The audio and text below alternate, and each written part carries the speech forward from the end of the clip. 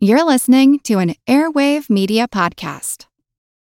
Hi, I'm Daniel, founder of Pretty Litter. Cats and cat owners deserve better than any old-fashioned litter. That's why I teamed up with scientists and veterinarians to create Pretty Litter. Its innovative crystal formula has superior odor control and weighs up to 80% less than clay litter.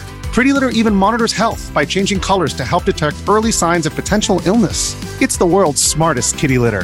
Go to prettylitter.com and use code SPOTIFY for 20% off your first order and a free cat toy. Terms and conditions apply. See site for details. Another day is here, and you're ready for it. What to wear? Check. Breakfast, lunch, and dinner? Check. Planning for what's next and how to save for it? That's where Bank of America can help. For your financial to-dos, Bank of America has experts ready to help get you closer to your goals. Get started at one of our local financial centers or 24/7 in our mobile banking app.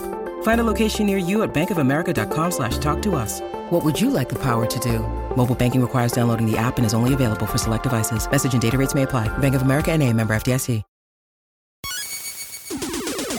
Recorded in Chicago, Illinois, with your hosts, Ken, Matt, Neil, and Jeff. This is Triviality. The cream of the crop! Hello and welcome to Triviality, the game where lack of seriousness meets a little bit of knowledge. My name is Neil, and I am not going to be your host today. We'll get to that in a minute, but I am joined in the studio by Ken, Matt, and Jeff. How's it going, gentlemen? Hello. Doing good. Just got off a nice 14-hour shift, so I'm primed for trivia now. I heard you had to let some people go. Yeah. Well, they were promoted to customer, as we like to say in the industry. Off to greener pastures, I guess. Yeah. I think Neil was promoted to a customer. He's gnashing on a big bowl of General Tso's chicken right in front of him. Yeah, this episode is sponsored by Panda Express. We'll redact Don't give the Panda. away free sponsors. We'll redact the Panda Express. They're not going to give us any money. They will not. No. But yeah, I'm enjoying some Panda Express. They won't even give you good fortune cookies anymore. You have to pay for them. It's terrible. Yeah, and I have to ask for soy sauce. Yeah. Just put one in the bag. It's okay. What is going on there? Yeah. But other than the Panda Express chicken and the gentleman in the studio, we have a special guest contestant with us today, and he's coming to us from Houston, Texas, and that is Stephen Powell. How's it going, Stephen? It's going great. How are you? Doing well. Thank you very much for joining us. Why don't you tell us a little bit about yourself and how you got into trivia and what you do? I'm a registered nurse in the Texas Medical Center, as well as a DJ with K-Tree Rice Radio, 96.1 FM. I got into trivia a few years ago and compete with a company called Challenge Entertainment. They had their National Trivia League finals this past weekend. I actually listened to your show, enough leading up to it. It helped out enough, and we placed 11th out of 204 registered teams. Oh, wow. Pretty good. Congratulations. Glad to hear our voices didn't, ruin your trivia time there. And as far as DJing, that's awesome. Do you have a website or anything, any place that people can find you for the show you do? Or SoundCloud, right? Right. For all of the kids, who do social media, I'm personally at DJ Nursic because I'm the nurse bringing you music, and the radio station is K-Tree Rice Radio, and I'll post links or whatever. Yeah, send us the links. Yeah, we'll put them on the show notes. And thank you very much for your service as a registered nurse. I have a lot of family members that are nurses, and it's hard work, and we need people to do it. So thank you for doing that. And I just hope one day if I do break my knee or my leg or something in Houston that you will be scratching while I come into the OR. So. I'd be happy to. Thank you. And one more introduction. He is our Universal Champion. He's one of our favorite people back from a long trip to Japan, and he's going to tell us all about it, but it's our good friend and awesome person, David Levesey. How's it going, David? Good. How are you? Good job getting my last name correctly. Well, remember I told you we have the secret sauce, which is you sing Gin Blossoms. Hey, David Levesey. I like it a lot. Yeah. So, how's everything going? Tell us about your trip to Japan. Everything's going great. So I went to Japan for about a week, and one of my favorite parts there was I went to Nara, which is a city right outside Kyoto.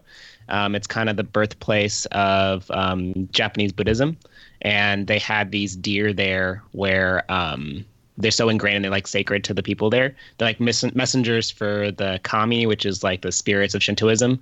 And they're so ingrained in the society that they bow to you when they want the crackers that you're trying to give them before they like if you don't give it to them right away, like they bow in order to get it. It's kind of cool. Neil does that too, actually. When he wants the crackers. Yeah, when I want a cracker, I bow. That's correct. If I'm not mistaken, the crackers near that shrine are the original origin of actual Chinese fortune cookies, which we were discussing earlier, thanks to Neil's Panda Express. So they were originally a Japanese cookie. Then we interned all the Japanese people following World War II, and the Chinese took over a lot of the Japanese business, and Chinese fortune cookies were born. So there you go. There's a little history for you before the trivia. Yeah, and I don't know about you, David, but my favorite part of my trip to Japan was the plane ride back. Oh my gosh. Well, yeah, no, that's pretty cool. It's horrible, isn't it? I got back Wednesday, and then on Saturday I slept probably 18 hours. Yeah. And now I think my system's all caught up. I don't know. We'll see. I had a similar experience where I woke up and I had no idea where I was. When we go, I'm going to just try and keep Central Time from the U.S. the whole time. It's like all I'm going to do is just really enjoy karaoke. the nightlife. Yeah, I'm just singing karaoke. Yeah, sure. Well, I think Jeff is going to team up with Steven over there. And he had a great team name that he came up with that his trivia team usually does. And what is that, Steven? We are the Quizzly Bears. The Quizzly Bears. All right. The Quizzly Bears, looking for that honey. I guess in honor of Neil's dinner, me and Matt are going to team up and be General Triviality's chicken. How about that? Sounds good. Not too spicy, just enough kick, the way we like it. Right. I can't handle spice, as you know. So we were getting tacos the other day with Ken, and I asked the guy at the restaurant, I was like, is the sauce spicy? And he's like, no, not at all. No, not at all. And I took a bite, and Ken's like, oh, it's not that bad, right? And I was like, I couldn't handle it. So it was kind of spicy. It was a little spicy. And then Ken ate some grasshoppers. Yep. Well, thank you, David, for they were cooked by the restaurant. I didn't just find them. Yeah, he didn't have to catch them or anything. Thank you for writing this game, David. David, as you guys might know, is coming to us from Austin, Texas. And in honor of this game today, I'm not going to be playing. I'm going to be scorekeeping, playing by myself. So if I do win, it counts. If I don't, it's okay. But I do have a fortune cookie over there. So the winner will get to open the fortune cookie, and we'll see what happens in bed. So classic fortune cookie humor game there. Humor, yeah. All right. Well, if you guys are good to go, I'm going to throw it to the rules guy. The rules of the game are simple. 20 questions split into 2 rounds worth 10 points apiece. At halftime, there'll be a special swing round designed by this week's host. After regulation, players will enter the final round with the points that they've accumulated and will have a chance to wager 0 to 30 points on 5 categorized questions. At the end of the game, someone will be named the cream of the crop. Oh, I'm talking about all the way to the top, yeah. We got to get him to do it in Japanese, too. It could be possible. I bet he could. He's a professional. Yeah. I mean, give him some time. I like that idea. Yeah. Give him some time. He'll learn it. Give him some money, probably, more like. Or some money. I prefer him to do it with no script, just to learn it by heart. Mm-hmm. All right. Well, David, let's throw it to you, and you can take over from here. Neil can enjoy his chicken. All right. Round 1, question 1. You heard it in church first. Born in Halle, Germany, what Baroque composer is responsible for the popular Hallelujah chorus known from the Messiah Oratorio? Okay, I think me and Matt are going to lock in. All right. Well, with Ken and Matt locked in, Steven, I have an immediate thought on this, but I wanted to get your feedback. What did you think on this one? I mean, Handel's Messiah immediately came to mind. That was what I was thinking. Sounds good. And we have elected to lock in with the same answer. Yeah, I didn't really have any thoughts, so I let Ken handle it. I'm sorry. You should be. That was a disgrace. If we're gonna make jokes, let's handle them with care, okay? I love puns. So he was he gained his citizenship in England, but he was born in Germany, and it's George Frederick Handel. Ah, excellent. Good start. Boom. The next one's kind of a mouthful, so be ready. Famous femme fatales. Count Dracula is often attributed to Vlad the Impaler of Wallachia, but Countess Dracula is attributed to which Hungarian noblewoman who holds the Guinness World Record for most prolific female murderer and was accused of torturing and killing hundreds of young women between 1858 and 1609. She shares her name with a 1980s Swedish band who, along with Mayhem and Immortal, helped pave the way for heavy metal. Oh, man. A Hungarian countess. There's so many. This is so familiar, actually. Is it? And I just can't. I have written one prolific killer down, and it's not the hippo. The Hungarian hippo. Nice callback to our 4th episode. Hungarian Very hippos. early episode. Yeah. Heavy metal from the 80s. No idea? No. Okay. We're locked in. All right, Stephen. Any thoughts on this? I was trying to run through early metal-ish bands that were Swedish, but I was not getting very far on the Swedish one. I kept thinking about like Iron Maiden, but that's obviously British. What are your thoughts? Sure. I'm actually struggling. My Swedish metal is not as strong as it should be. Yep, but I feel the same way. Though Swedish metal is usually the strongest. Certainly the darkest. I don't know. The name that came to mind, at least, was Queensryche. Okay. Yeah, I've got nothing better than that. All the other Swedish bands I can think of don't fit that description. I'm fine to lock in with that. I figure we'll save everybody the time of us sitting here for an hour. So, Thank you. All right. Well, I just locked in with the most prolific female killer I could think of, and that was Lizzie Borden. not Amon Amarth. Not Amon Amarth. So she was known to bathe in the blood of virgins. She's one of the first people to have Hold done on. that. It was Elizabeth Bathory. Oh man. I did put Lizzie. No It's go. super close. It's a very different Lizzie for sure. I haven't heard of that person. I want to research that. That sounds really What was the interesting. band? Yeah, what's the Bathory band? is the band. Bathory is the Bathory? band. Really? Bathory. Okay. Interesting. I have never heard of them. Question 3, famously fictional. Martin Arrowsmith was a bacteriological researcher and titular character of the 1926 novel written by whom? He was awarded the 1926 Pulitzer Prize for the novel but refused to accept the award, he being the author. Well, so this is probably something in the lines of like a science fiction-y, right? That's what I was thinking. Martin Arrowsmith, which is the character, was the bacteriological researcher, Okay. not the author. Right, and we need the author. Any relation to the later band? Yeah, Steven Tyler's a huge fan of this book. Okay. We're locked in. I'm really curious as to what you're thinking on this one, Stephen. I've got not much of an inroad, so I'm open to suggestion. I mean, I'm still picking up pieces of my brain. Literature is not exactly a strong suit for me. Fair enough. What did you have any thoughts, guesses? I mean, like when I hear bacterial researcher, I assume that this author in the 20s may have been medically related. I'm not sure. Yeah, unfortunately, I'm not really good with anybody in that time frame. Yeah, I've got nothing better. I'm fine thinking something like a Hemingway. That would have been pretty early for him, but I could see it. Well, they're going with Hemingway. We also thought that our selection was maybe a little too late to the party, but we're going to stick with the science fiction and go with Kurt Vonnegut. Oh, damn. Science fiction. So in 1926, he was the first person to refuse the Pulitzer Prize, and in 1930, he won the Nobel Prize for Literature. He did not agree that he didn't agree with contests where one book or author was praised over another, and that's why he decided to refuse it. And it was Sinclair Lewis. Okay. His book was called Arrowsmith. All right. Are there any other notable novels that he wrote? Babbitt. Walk This Way. Oh, right. Love in an Elevator. Yeah. Ragdoll. Okay. He wrote Main Street, Babbitt, Arrowsmith, and Elmer Gantry. Question 4. Shorties in sports ball.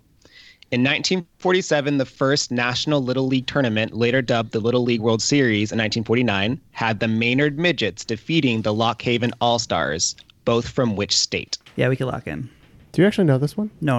I have a guess. You have any thoughts on this one, Stephen? I'm thinking with a name like Maynard and Haven, it's some kind of a New Englandish state. Don't have an immediate one, but something northeast is certainly what I'm leaning towards. Yeah, I don't know why I had like a weird like New Hampshire vibe about it immediately for no reason. So we'll say New Hampshire. We'll live free or die. So sounds good. So the Little League World Series is played in Williamsburg, Virginia, I believe currently. So my guess would be that the first one would have teams from there. So we said Virginia. So in 1947, the Maynard Midgets won 16-7, and 11 out of the 12 teams were from Pennsylvania. Pennsylvania. That was my second guess. Doesn't count. Question 5. And they said TV would rot our brains. Yeah, I think it did in my case. But Outtake footage from which HBO comedy was used to clear Juan Catalan from murder charges in 2003. I got this one. I'm locked in as well, even though I'm not playing. Okay, Steven, I've definitely heard of this. When I think of HBO comedies from that time, though, I'm thinking Curb Your Enthusiasm. Does that sound about right? Okay. Yeah, that sounds good. Okay. We're going with Curb Your Enthusiasm. And we are also going with Curb Your Enthusiasm, assuming that after the verdict was read, it cut to the prosecutor and bump, bump, bump, ba-da-da-dun-da-dun-da-dun. So what happened was he was accused of murder, and then he said his alibi was that he was with his daughter at the Dodgers game, and they couldn't. His lawyers who had subpoenaed the footage couldn't find him on the Fox footage or the Dodgers footage, and then they found out that they were recording an episode of Curb Your Enthusiasm. And they looked at the outtakes and found him and his daughter sitting in the stands. That's crazy. All right. Yeah, it's a really fascinating story. They have a little mini doc that was on Netflix at one point. I don't know if it's still there, but if you find it, it's I'm pretty sure I had heard about interesting. it because of the promotion for the documentary and not anything else. But well, after 5 questions, it's 20-20. All right. So, Question 6, Land Down Under. Cyril Callister, an Australian food technologist, is considered the father and developer of what food after the British imports of a similar product became scarce following World War I? We can lock in. That's fine. Stephen, my gut goes to Vegemite on this one. We joke about it on the show. I can't think of anything else that would be distinctly different. If I'm reading the room right, the gentleman across the table seemed to think similarly, I would guess. But yeah, I'm thinking Vegemite, so I don't know how you feel about that, but That works for me. okay. I think we're going to lock in with Vegemite. Yeah, we thinking the same, and if it's Australian, it's food. We're thinking Vegemite, so we said Vegemite. The British version was the B vitamin spread, and it's Vegemite. All right. Vegemite sounds more appetizing somehow than B vitamin spread. I actually called 4 stores yesterday to try to get Vegemite in today so you would eat it on camera, Yeah. but I couldn't find it, so we have to order it online. I have it. You have it at home? I still have it. It's It expired. doesn't I won't spoil. eat it. I won't eat it. Now, if you win, you will bathe in Vegemite. Something tells me it wouldn't be that bad It's for your good skin. for the skin. Neil's on a bathing kick. It's I'm weird. on a bathing kick. I'm on a very old west. I have to take a 90-degree bath once a month. That type of thing. All right, question 7, familial disputes. The Muslim community split into the Sunni and Shia branches over who was to succeed Muhammad. The Sunnis believed Abu Bakr was the rightful successor, while the Shias believed who was the rightful successor of Muhammad. I took a world religion class. Well, I feel like venturing a guess on this might Be troublesome. be troublesome. I have no idea. Yeah.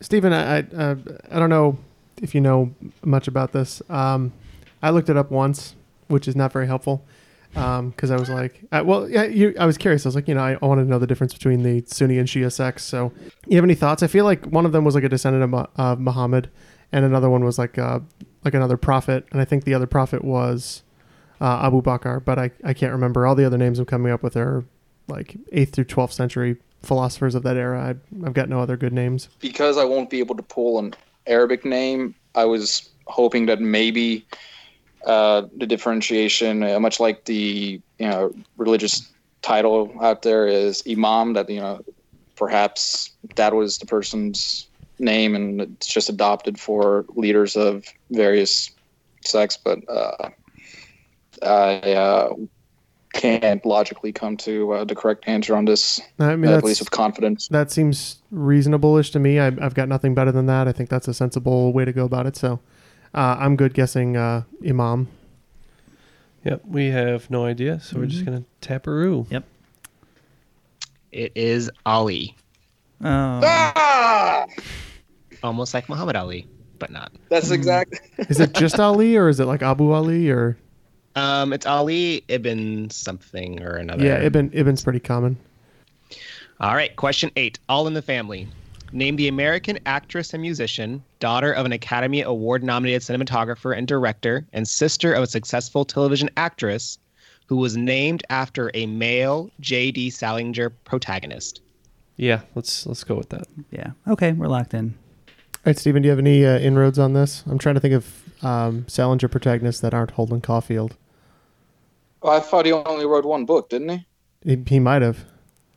Yeah, I thought J.D. Salinger was like one of the handful of authors where he only wrote one book. That does sound he right. disappeared for 50 years, so pretty sure that he only wrote Catcher in the Rye. Okay. Yeah, and that's where I'm getting stuck. I can't think of any. I feel like there's a Holden out there, but I can't put two and two together. Holden Coppola. Was he a cinematographer? I think we're locked in with Holden Coppola. Not a bad guess. Mm-hmm. Matt?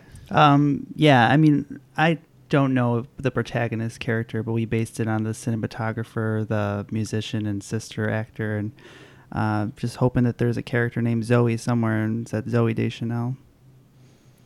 Well, I'm just going to throw my hat in the ring here. Zooey Deschanel's dad is a famous cinematographer. He did The Right Stuff and The Natural and a couple other movies, but that was my guess, Deschanel. Sister Emily, who's on Bones. It's Zooey Deschanel. Yeah. Speaking of Bones, give me the pound. Nice. Well done. So the J.D. Salinger situation is he wrote one book, but he had short stories. So Zoe comes from Franny and Zoe, which is a short story compilation, which gets around the whole he wrote one book. So. Gotcha. Question 9. Open up. Dental amalgam used for fillings is an alloy that is a mixture of metals or other substances with what specific element? I just had a filling done, and I'm trying to think of that. Really, I don't. Pick an element. Pick an element. Okay, I have an answer. Okay, we're in. Aluminum. I'm trying to come up with some anagram or something, where a element comes from amalgam or. All right, hear me out. This might sound crazy. I'm pretty sure, like 15 years ago, when I got my first filling, I asked my dentist what it was actually in the filling, because I'm one of those kids, and. Yeah, we know. I'm pretty sure he said it was like an amalgam of mercury, and I was like completely awestruck that was like even safe or non-toxic. And I don't know if I've made that story up or if that really happened, but I feel like it's just crazy enough that it might be the right answer. So, hey, if it's right, I'll like it. I'm in the same boat. I hope it's right. So. Did you have a teenage voice and you're like, "You lie, sir, you lie"? No. Okay. I went straight from like a really high-pitched kid's voice to this. That's probably because that's why you grew your beard when you were like 12, right? Yep, had it ever since. False. So you guys are locked in with mercury? I think so. It's a liquid, but yeah, sure. Not the amalgam Jeff though. Is right, but we went with. When you're thinking of the mouth, you think of tungsten. Stupid. So amalgam in general is any alloy. There's not restricted to just dental, but it is mercury. Yeah. Wow. Good job. Gaining back those points to keep the game tied there. Wow. That might have sounded like it was like a surprising victory, but I've been like looking at Jeff's face. He knew that. I pretty distinctly remember. I was like, "What's actually in this?" And then he's like, "Mercury," and I was like, "No, there's no way. Well, you would not put mercury in my mouth." I was like, "Yep." I was like, "I trust you. Yeah, I trust you with my mouth, man." All right, question 10. The category is strictly friends. In three-dimensional space, there are 5 platonic solids, which means they are regular convex polyhedrons. 4 of the 5 polyhedrons end in the word hedron. What is the only platonic solid that does not end with hedron? All right, I'm going to wait for them to figure it out, but I think I've got it, so we'll figure it out, Steven. Works for me. So that's what I would have locked in with anyway. Okay, we're in. Do you know the 5 platonic solids, Steven? Not at all. Okay, so they're D&D dice, if you're familiar with that reference. Yes, I do understand that reference. So working your way up, the 4-sided is a tetrahedron. The one that's like 2 pyramids smashed together, 8-sided, I believe, is an octahedron. You have a decahedron. Icosahedron is 20-sided, but I don't think that's a platonic solid. And I'm trying to remember what dodecahedron. The dodecahedron is 12-sided, yeah. A cube, I think, is the only one, because that would be the 6-sided die. And we're rolling a Super Bowl and going with sphere. So is a tetrahedron, an octahedron, a dodecahedron, an icosahedron, and a cube. Yeah. Hey! I felt like they had to have parallel Critical sides hit. or something. I like you. Roll for intelligence. Wow. Well, going into the swing round, Jeff and Steven have a slight lead. They took the lead there, 50-40. Wow. Going into the swing round. Just wanted to say one thing before we give it back to you. David. We have our video bonus series that has either aired or is currently airing, so make sure to check it out, Triviality Bloodsport. It's either in our Facebook group called The Crop, or you can find it on our YouTube channel. Also, we just wanted to give a nice shout out to Patreon because David is a universal champion there. Just go to patreon.com/trivialitypodcast to sign up for a bevy of different perks to help support the show. Every dollar you give us helps the show and helps us create new things like the Triviality Bloodsport video series. And we really appreciate it, and it's helping the show grow. So thank you to everyone who is supporting us, who will support us, and for anyone that spreads the word. So thank you. We got lots of wacky bonus episodes on there for you, too. So yes. If you like the nonsense part of the show. Uncensored. I still think my favorite one. Censored. I still think my favorite one is that one we did in Boston at like 2 a.m. for no reason. That was a good one. That was very good in the Airbnb. And then, just hit us up on Facebook, like we said, on either the page or the Crop, the group, and come have fun. There's a lot of gifts. All right, halftime. Want to play a game? I'm going to give you 10 descriptions of Spiel des Jahres Game of the Year winners. Yeah. You have to name them. Someone may have this Wikipedia page bookmarked. Is it you, Ken? Oh, damn. So I'm going to give you a year and a description, and you just give me the name of the game. All right. Question 1, 2016. Spy Masters give one-word clues that point to multiple words on a board where their teammates try to guess words of the right color while avoiding those that belong to opposing teams. Question 2, 2014. Players bet on 5 racing camels, trying to suss out which will place first and second in a quick race around a pyramid. Question 3, 2013. Named for the Japanese word for fireworks, a cooperative game in which players try to create the perfect fireworks show by placing cards on a table in the right order. Question 4, 2011. Using 108 wooden blocks with 6 different shapes and 6 different colors, the start player places blocks of a single matching attribute, color or shape, but not both, on the table. Thereafter, a player adds blocks adjacent to each one previously played block. The blocks must all be played in a line and match without duplicates, either the color or shape of the previous block. Question 5, 2010. One player is a storyteller for the turn and looks at the images on 6 cards in his or her hand. From one of these, she makes up a sentence and says it out loud. Each other player selects a card from their hand which best matches the description and places it down in front of the storyteller without showing it to the others. Everyone votes on which one's the correct one. It really sucks when you've played these games and you can't remember the name. I've played that one for sure. It's one of my favorite games. Question 6, 2009. A medieval-themed deck-building game where each player uses a separate deck of cards to perform actions and buy cards from a common pool. These cards include action, treasure, and victory cards, and a player with the most victory points win. Shout out to Jason. He says this is his favorite card/deck building game. He is wrong because that is Magic the Gathering. Oh, yeah, so good. That's going to be an answer. Question 7, 2004. Never won Spiel. Players collect cards of various types of train cars they then use to claim railroad routes in North America. The longer the routes, the more points they earn. Additional points come to those who fulfilled objectives and to the other player who builds the longest continuous route. Question 8, 2001. A tile placement game in which the players draw and place a city, road, cloister, grassland, or a combination tile with a piece of southern France landscape on it. Having placed a tile, the player can then decide to place one of his knights, robbers, monks, or farmer meeples on one of the areas. When the area is complete, that meeple scores points for his owner. Great. Number 9, 1995. Players build settlements, cities, and roads.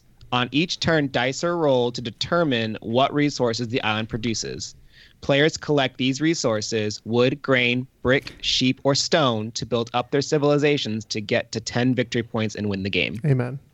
Question 10, 1980. Similar to a card game of similar strategy, players try to get rid of tiles by forming numbers into runs of 3 or more, or 3 of a kind. The colors of the numbers on the tiles are like card suits. I was just hoping for a Cones of Dunshire reference. Oh, I love that game. I think I'd be the Ledgerman. I watched that episode. like one of the only episodes I've actually watched.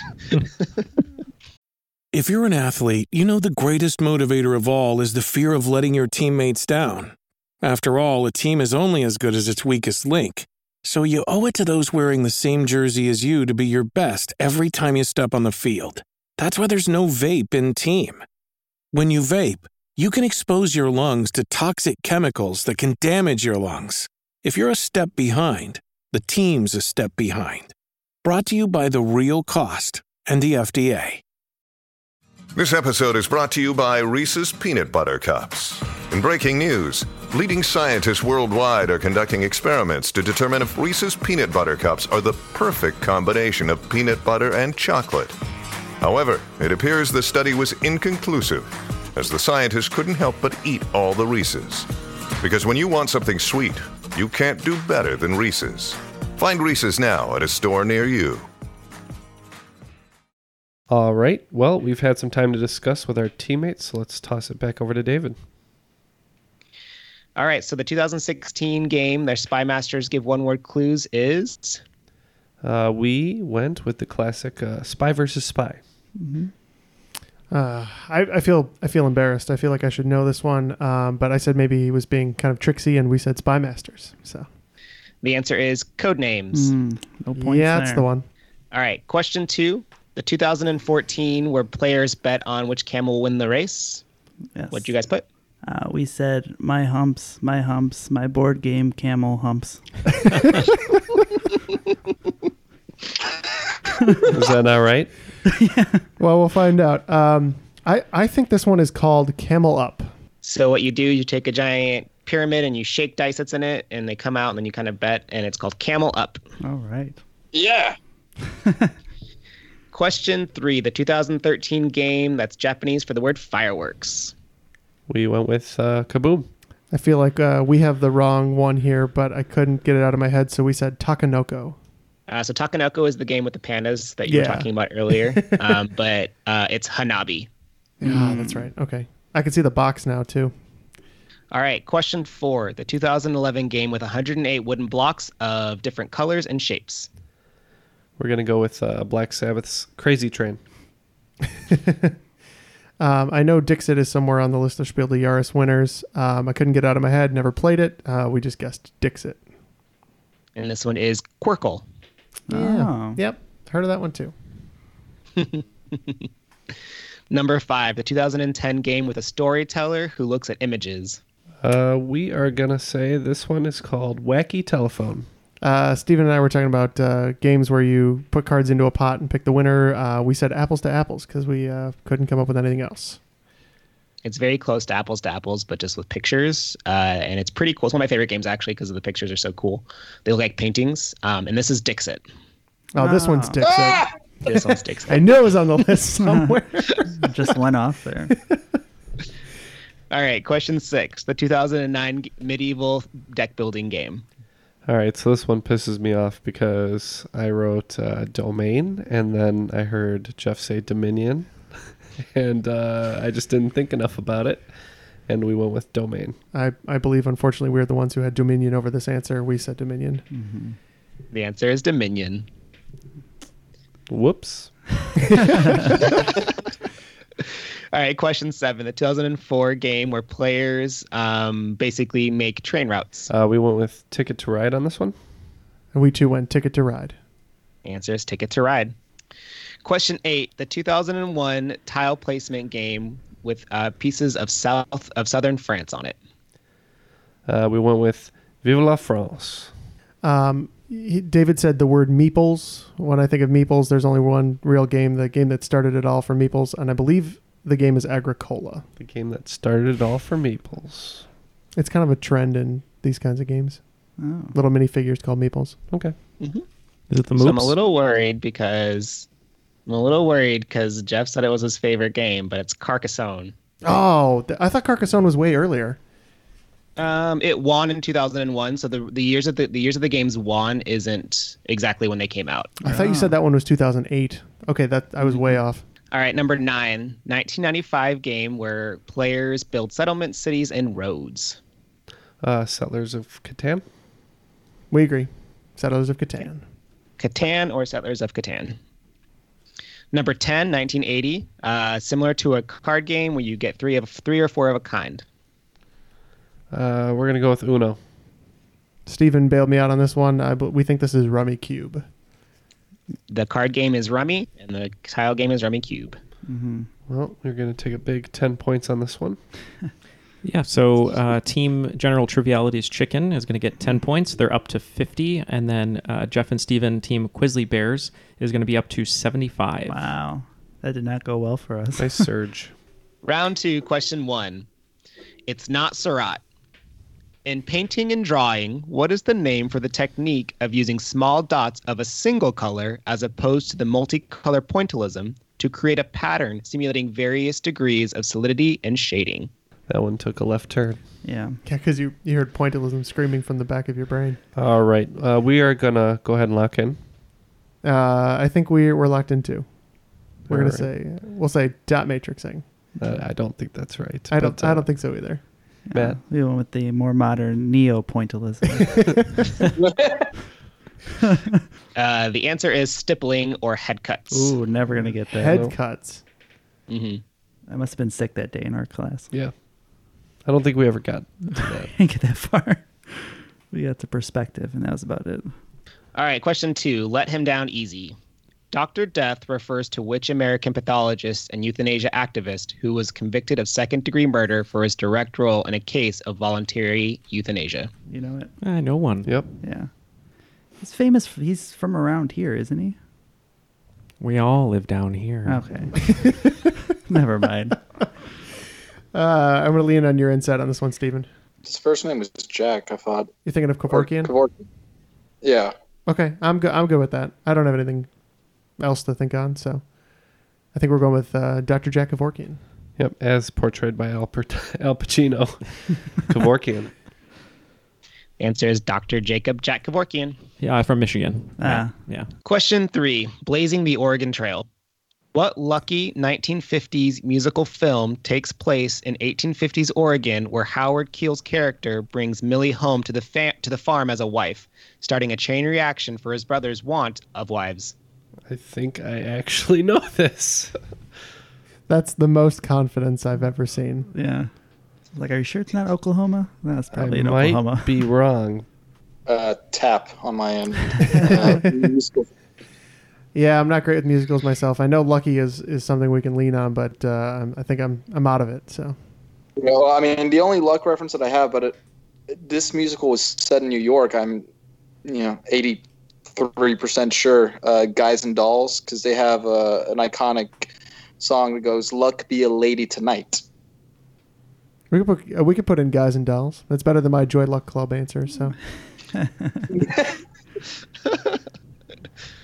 All right. Well, let me take you back about at least 20 years, probably more. My grandmother makes me watch this movie called Seven Brides for Seven Brothers, and I told her it's a grandma movie, and we bring this up quite frequently. So we're gonna go with Seven Brides for Seven Brothers, and I'll have to have Grandma Alice listen to this episode. All right. The answer is Seven Brides for Seven Brothers. Wow. Grandma coming through.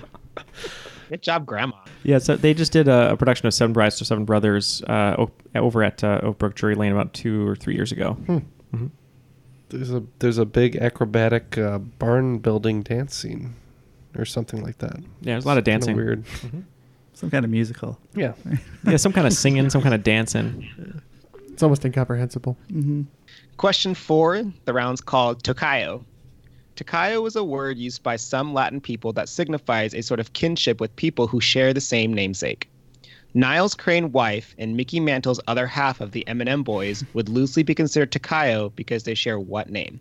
We're locked in. We're in. Ooh, I know both of these references. I don't. Are you getting this one, Steven? I did know what Tocayo meant because I have customers who share my name, and my one coworker is like, "Oh, it's your Tocayo," and I was like, "What the hell?" But then she explained, and I was like, I still don't get it. But okay, so Mickey Mantle was married to Marilyn Manson. No, Monroe. The beautiful people. The beautiful people. The other half, though, with the M&M boys, I believe is someone else he played with on the Yankees. And is it Roger Maris? My baseball knowledge is minuscule. Yeah, I don't know. I'm not getting the other half of this. I'm wondering if it's a Fraser reference I don't get or something, but Dr. Fraser Crane. But I've got nothing better than Roger. So that's all I've got is Marilyn Monroe and someone else. Okay. Don't call it a comeback. Marilyn Monroe and someone else.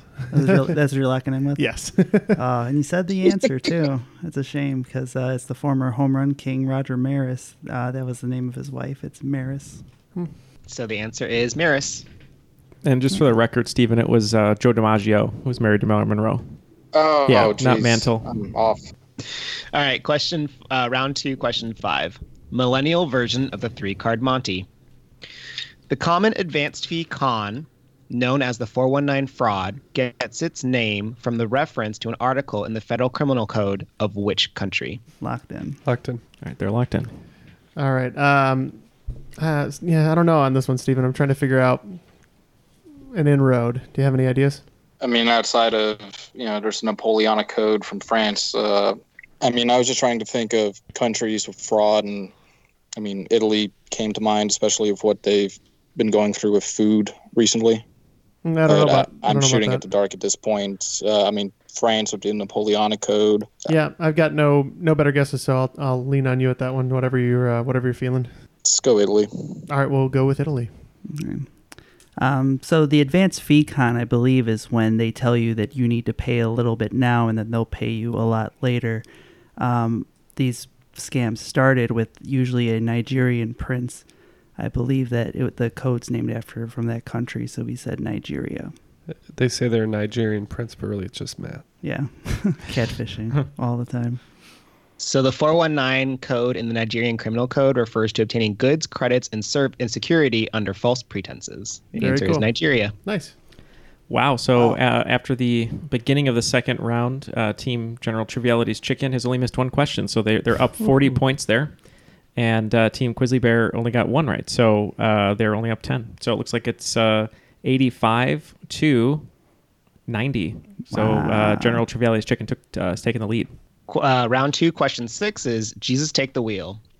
Before its merger with Peugeot in 1974, what automobile manufacturer was the first mass production car company outside of the United States and developed the world's first mass-produced front-wheel drive motor vehicle in 1934? We could be locked in. If they merge with Peugeot, they don't exist anymore? Is that the assumption? Yeah, I would think so. First front-wheel drive. My gut went to Citroën, but they're still around. My other guess is, weirdly, I think it might actually be a Japanese car company. And I wonder if it's Datsun, who was... I know they eventually became Nissan, part of them, but there's like a weird Japanese-French car company relationship between like a few of those brands. Like Renault has an affiliation with Nissan now. So I wonder if it's like Datsun for some reason, just off the cuff. I mean, I like that more than, Saab. Okay. Or some of the other ones we had. We'll go with Datsun. We're just going to go with Volkswagen because we don't know. In 1974, Peugeot bought 38.2% of this company, and then in a later increase, when it went bankrupt, it increased it to 89%, and it's Citroën. Oh. Wow.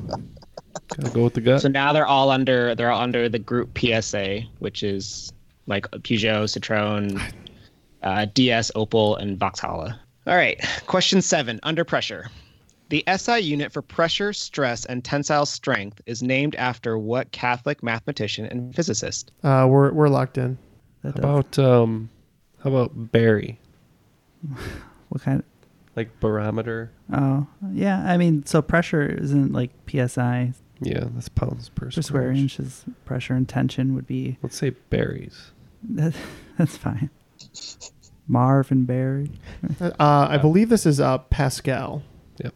It is Pascal. Blaise Pascal. All right, question 8. Sino superlatives.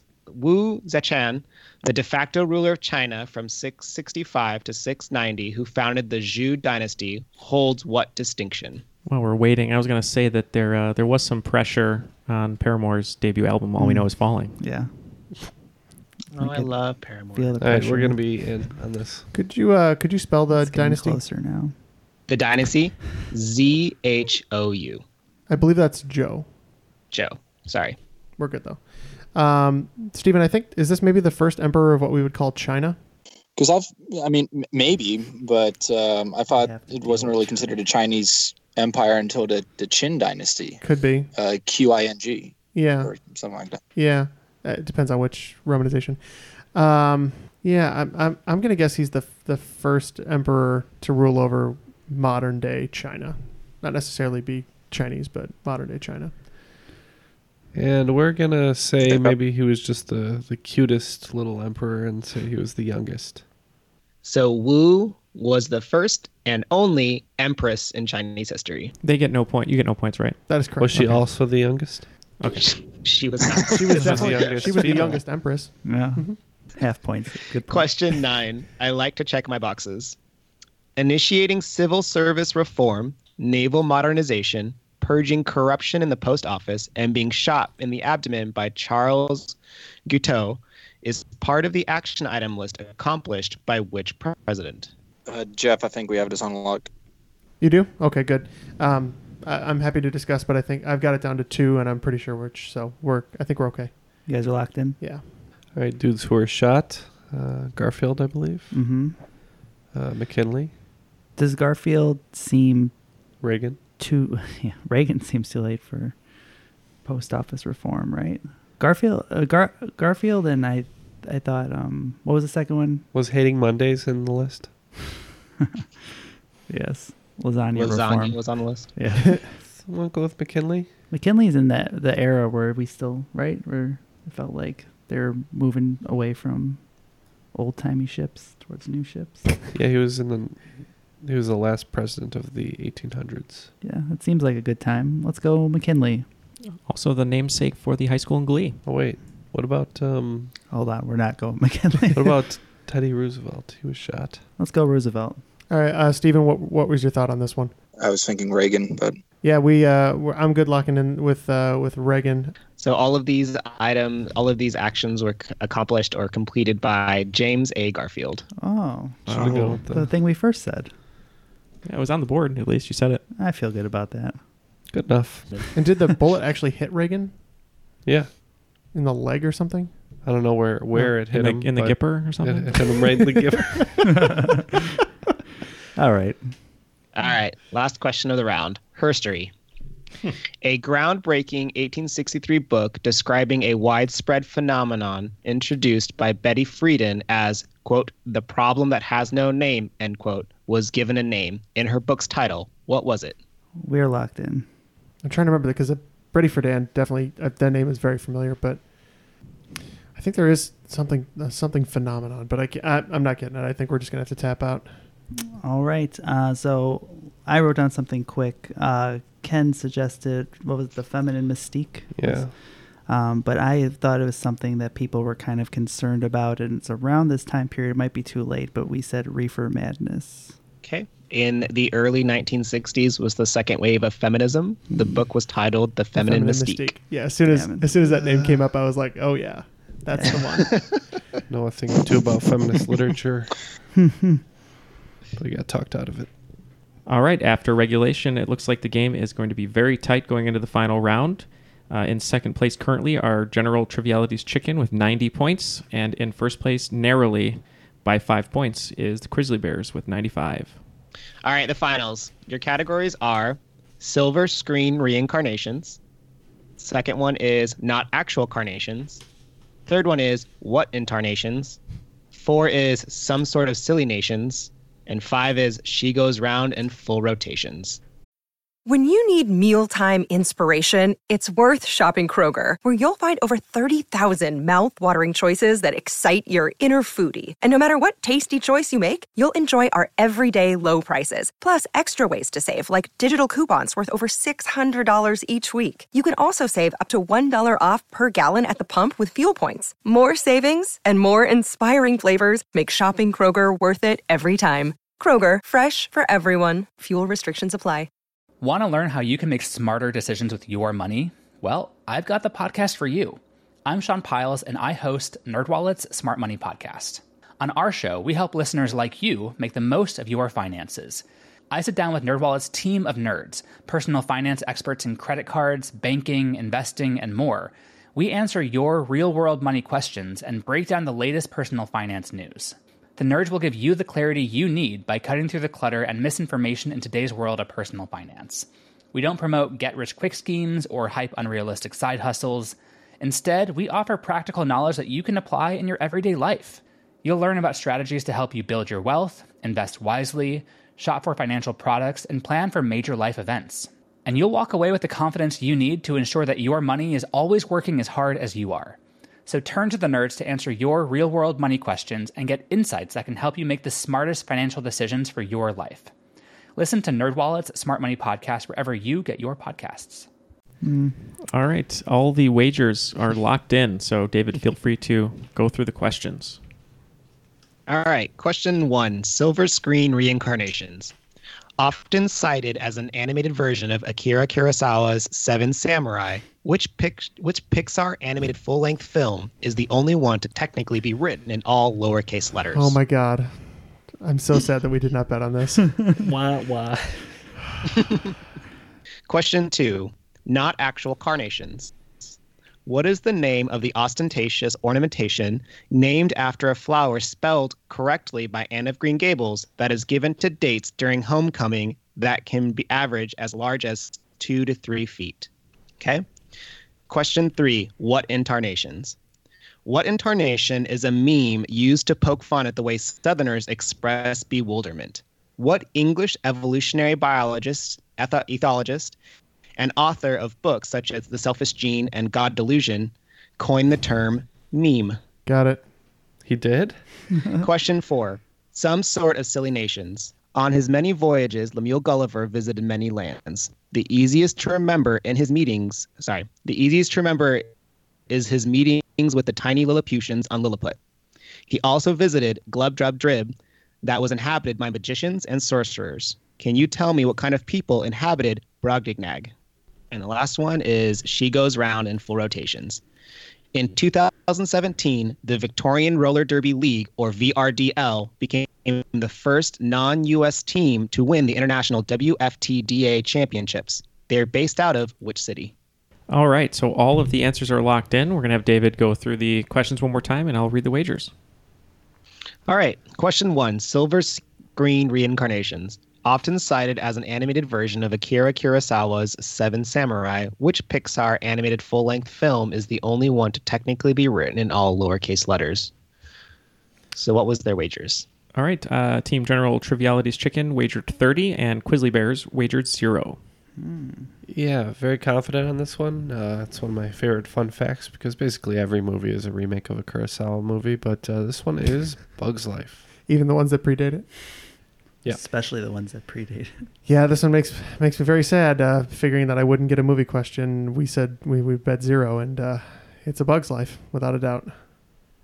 The answer is A Bug's Life. Question 2. Not actual carnations. What is the name of the ostentatious ornamentation named after a flower spelled correctly by Anne of Green Gables that is given to dates during homecoming that can average as large as 2 to 3 feet? All right. Team General Triviality's Chicken wagered 10, and Team Quizzly Bears wagered an Oakland 5. Yeah, I was thinking the ones you pin on, although I can't imagine they're 2 to 3 feet, but we said corsage. Yep, we said corsage. Okay. It comes from the word chrysanthemum. They're mums. Oh. Whoops. All right. Question 3. What intarnations?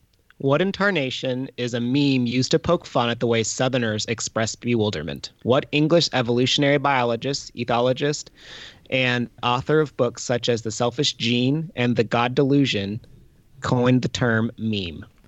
General Triviality's Chicken wagered 10, and Quizzly Bears, Oakland 5. We believe this would be Dawkins.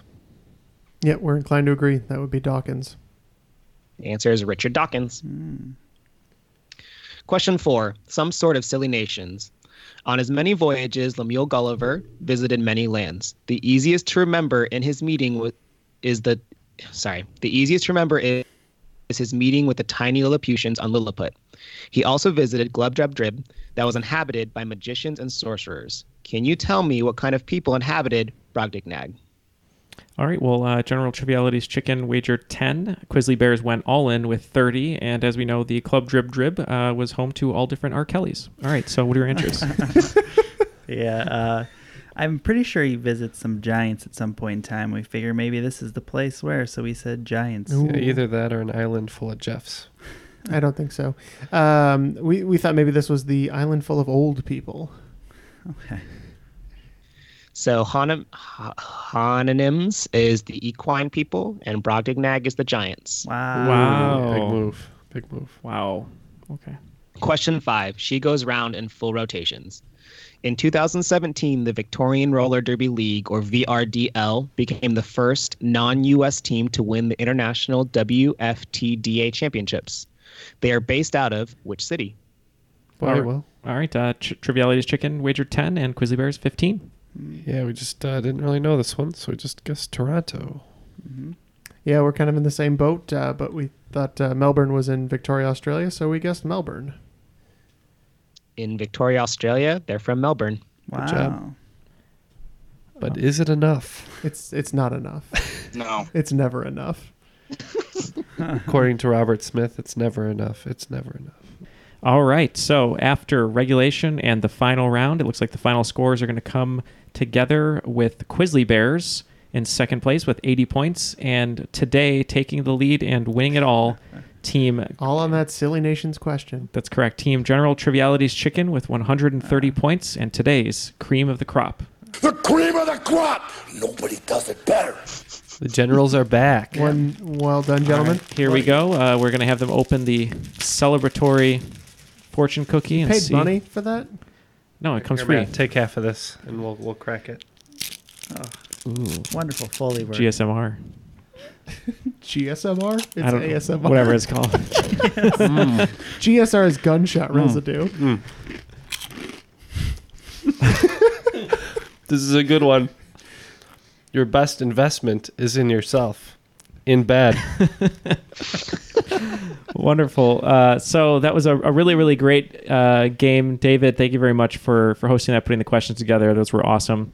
Yeah, no worries. Sorry they were harder this time. No, it's all good. They were good. Hey, that's all right. I didn't do as well as I'd like on the mid-round, but I also loved the mid-round, so...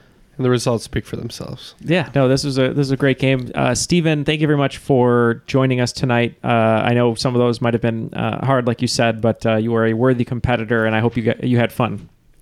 Well, I enjoyed it. I hope to come back for redemption, and I'm now going to go into hiding as the entire state of Texas tries to find me for not getting mums.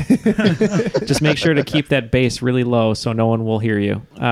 David, thanks for the 7 brides for 7 brothers question. I'll give you your $20 in Vegas. I'm going to go hang out with your grandma later. Thank you, Grandma Alice. Grandma Alice. To you. Hashtag Grandma Alice. So, Stephen, we're going to let you go, but before we do, can you give us your handle again for people to check you out? I don't know if I want to anymore. Sure. It's at DJ Nursic. DJ Nursic. All right. The DJ Nursic. Probably not. Thank you. And David, and anything you can leave us with before we close out the show, maybe a lesson from Japan or something from tonight. I don't know. Everyone in Japan just super nice. So I just feel like in general, just be nice to other people. Hey, that's all we need to hear. Yeah. That's what Japan is basically just a bunch of David Levacies who are super nice. So you're always super nice. So yeah, thank you very much to David and Stephen. Thank you to everyone here in the studio. Make sure to check out our Facebook group, The Crop, and our video miniseries, Bloodsport. For Jeff, Ken, Matt, David, and Stephen, my name is Neil, and that was Triviality.